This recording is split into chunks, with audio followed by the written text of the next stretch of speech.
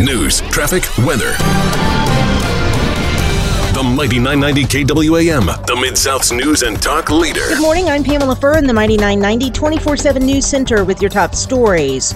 Memphis police investigating another deadly shooting. It happened yesterday morning in Hickory Hills in the 4100 block of Kirby Parkway near Rains.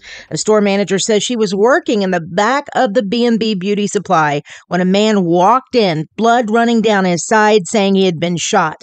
The other man pronounced dead on the scene. So far, no one is in custody.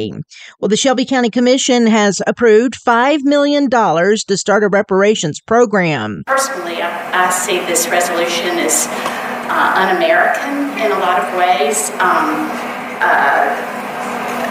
I don't think it really, I believe it would not help the black people, but rather it would hurt them. Now, the money will not be handed out to individuals, but would go towards a study taking a deeper look at disparities between black and white people in the county. It is not clear where the taxpayer funds would come from, commissioners say, either from the general fund or the federal COVID relief funds. Happening at the state capitol, a new bill that would allow gun permit holders to carry any firearms rather than just handguns passed out of the Civil Justice Subcommittee.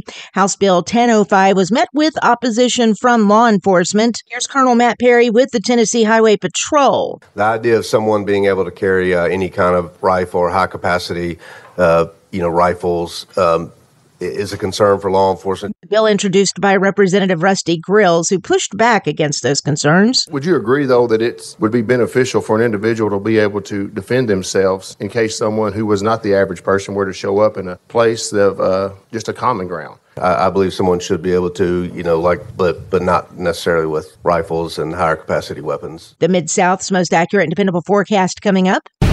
The top local news every hour from the Mighty 990 newsroom and all the time at mighty990.com. Another shooting in the city. One man is dead and another was taken to the hospital.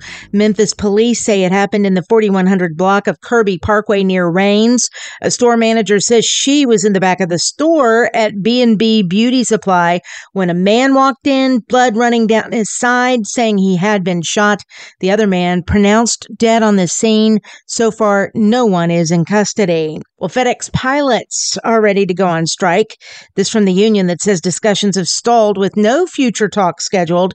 These negotiations have been going on since May of 2021. Is there anything else that needs to be on site for you to learn from before? Nearly 3 weeks after a toxic train derailment in East Palestine, Ohio, Transportation Secretary Pete Buttigieg is on the ground surveying the damage this morning. This after former President Donald Trump visited the area yesterday, bringing with him truckloads of bottled water and criticizing the Biden administration for their response to the disaster.